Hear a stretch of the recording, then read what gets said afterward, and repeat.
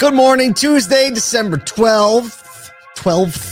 Today we're talking about Ford pumping the brakes, dealers pumping the brakes, and teens not pumping the brakes. Teens haven't been known to pump the brakes. In case you've never met It's one. an all gas, no brake situation. It would be really interesting to be able to go back and get teenage Paul and teenage Kyle together and see how that interaction went. I have no idea what you were like as a teenager.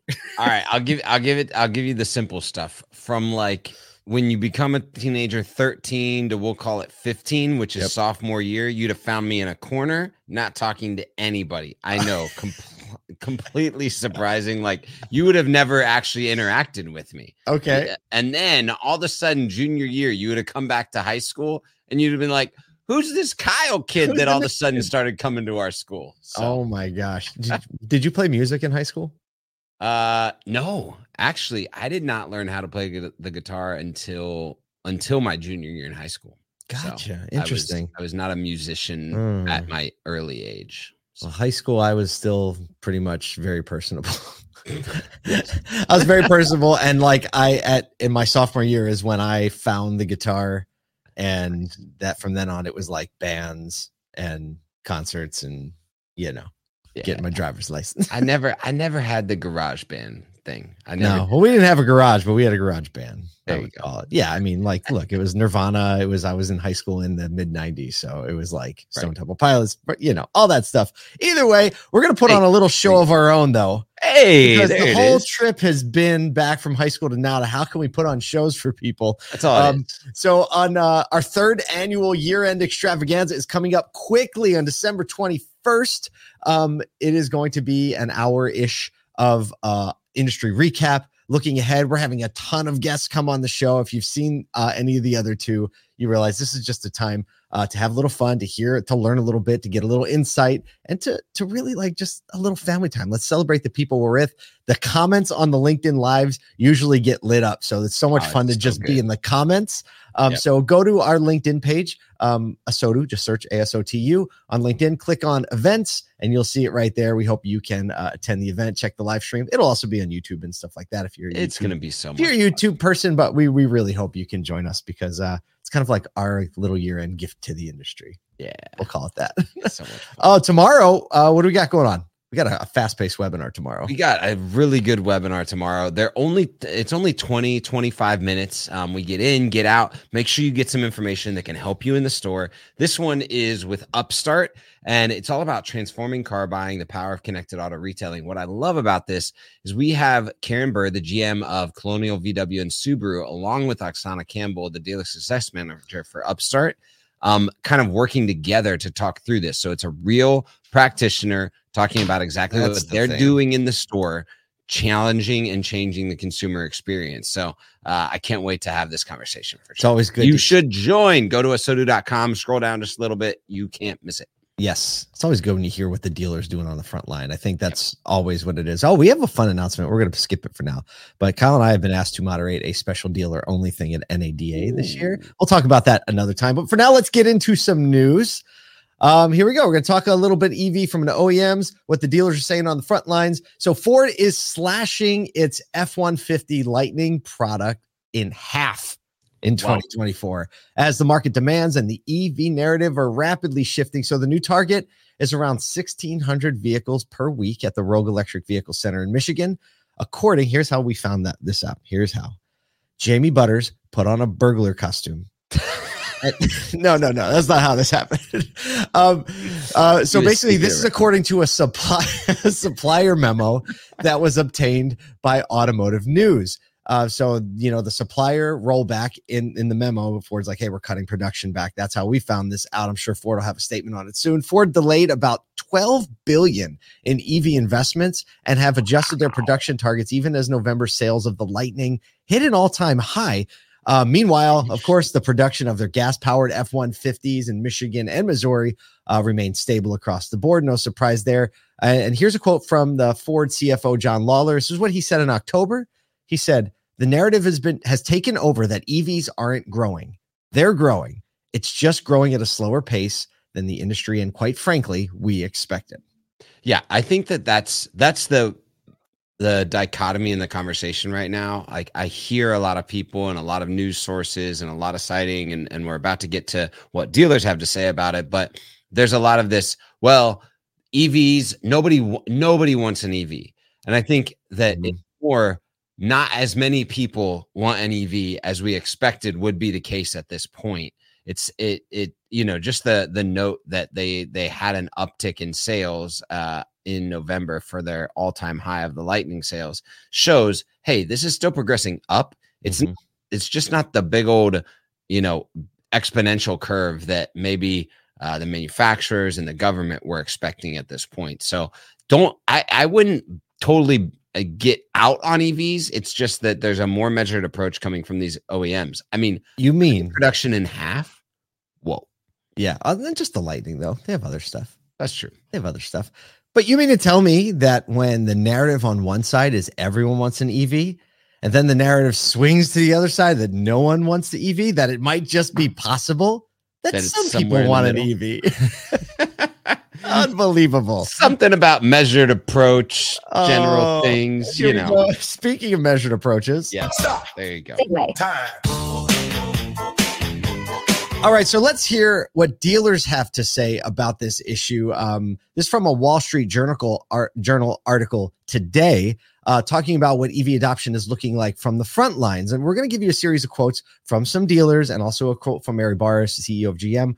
So first one is from, I don't have their first name. I think it's Steve Rochelle, La Rochelle.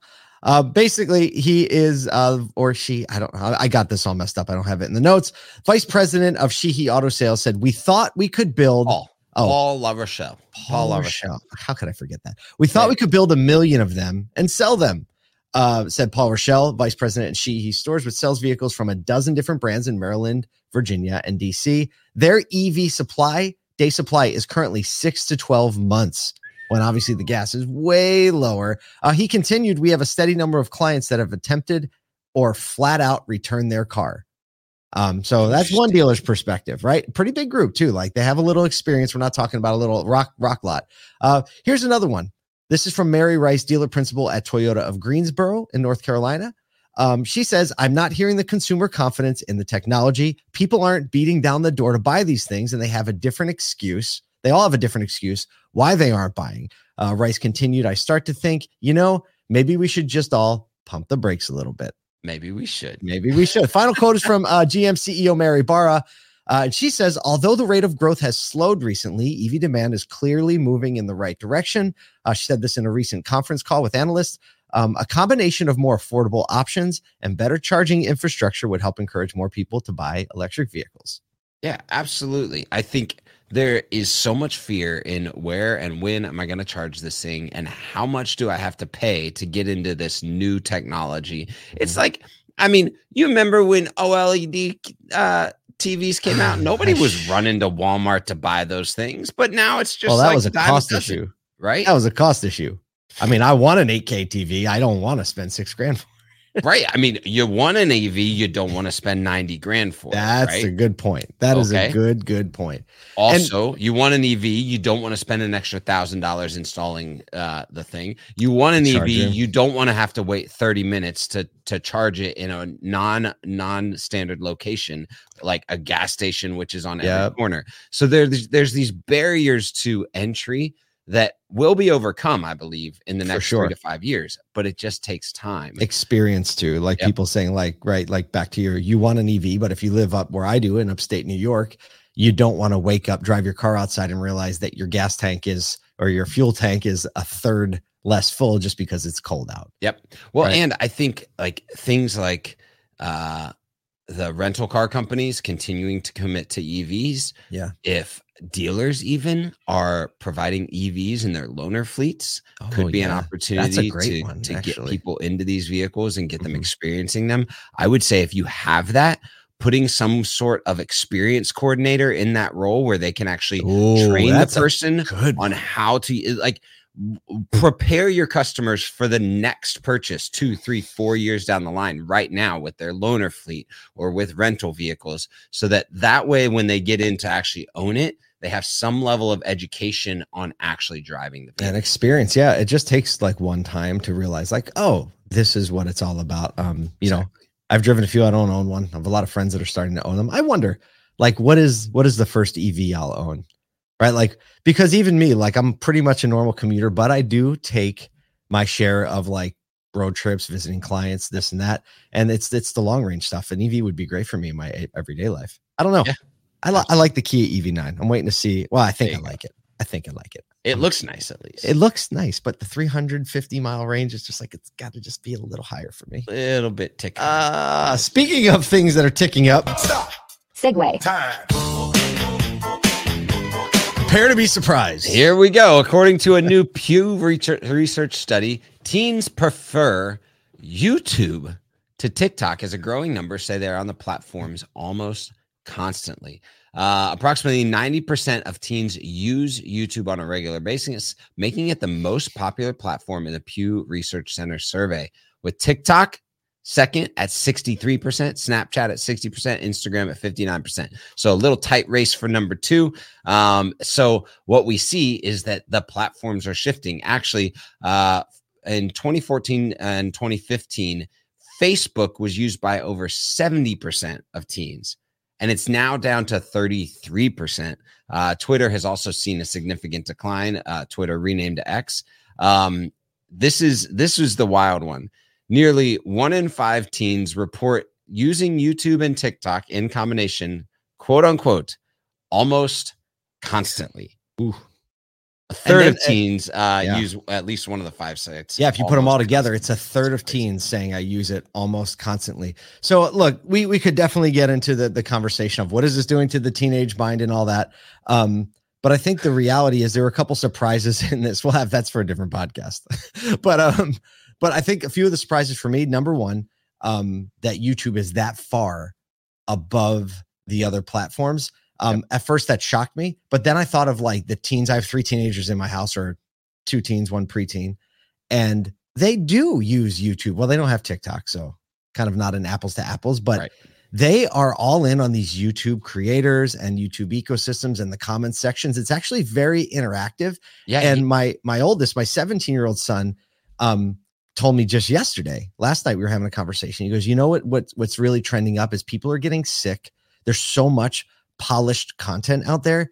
People are actually starting to gravitate toward these very low production, real life people. And that makes a lot of sense. You see, I just saw another study about depression rates and all that coming out of COVID. Like people are more depressed and feeling more lonely and more by themselves. It's because there's no more shared experience. The people out there doing real regular life and the people just having life on their phones. Big disparity there. I think we can all pay a little bit more attention to what content we're making as an industry and where we're putting it. Because I got to tell you, if you're trying to get teenagers that are getting their licenses and the young Gen Zers or the old Gen Zers, are you really working YouTube? Probably not. Well, and here's the other thing is it's a signal that longer form content is actually coming back, right? Like, yes, there's YouTube Shorts, and that's extremely popular, but there is more desire to see longer form content that feels real. And so why not start to press into slightly longer form content as a dealership or dealer group? Because this is what always happens. The trend always is begun by the emerging generation. Whatever the digital trend is always, like, you think about 10 years ago, it was all, what are millennials doing? Well, that's what essentially everyone starts doing. Right now, it's what is Gen Z doing? What are the teenagers doing? That's going to be over the next 2 to 3 years. It will be the macro trend. And so if you start to focus on what the trend is there, you'll be capturing the broader, more macro trend a little bit earlier than everybody Beachfront else. property. Beachfront property. Got to get that right. first row, not the second row. Second row is okay. First row is better. Look, it's Tuesday. It's sunny in a lot of places. Get out there, sell some cars, serve some people. Check out the Year in Extravaganza. Go to our LinkedIn. ASOTU.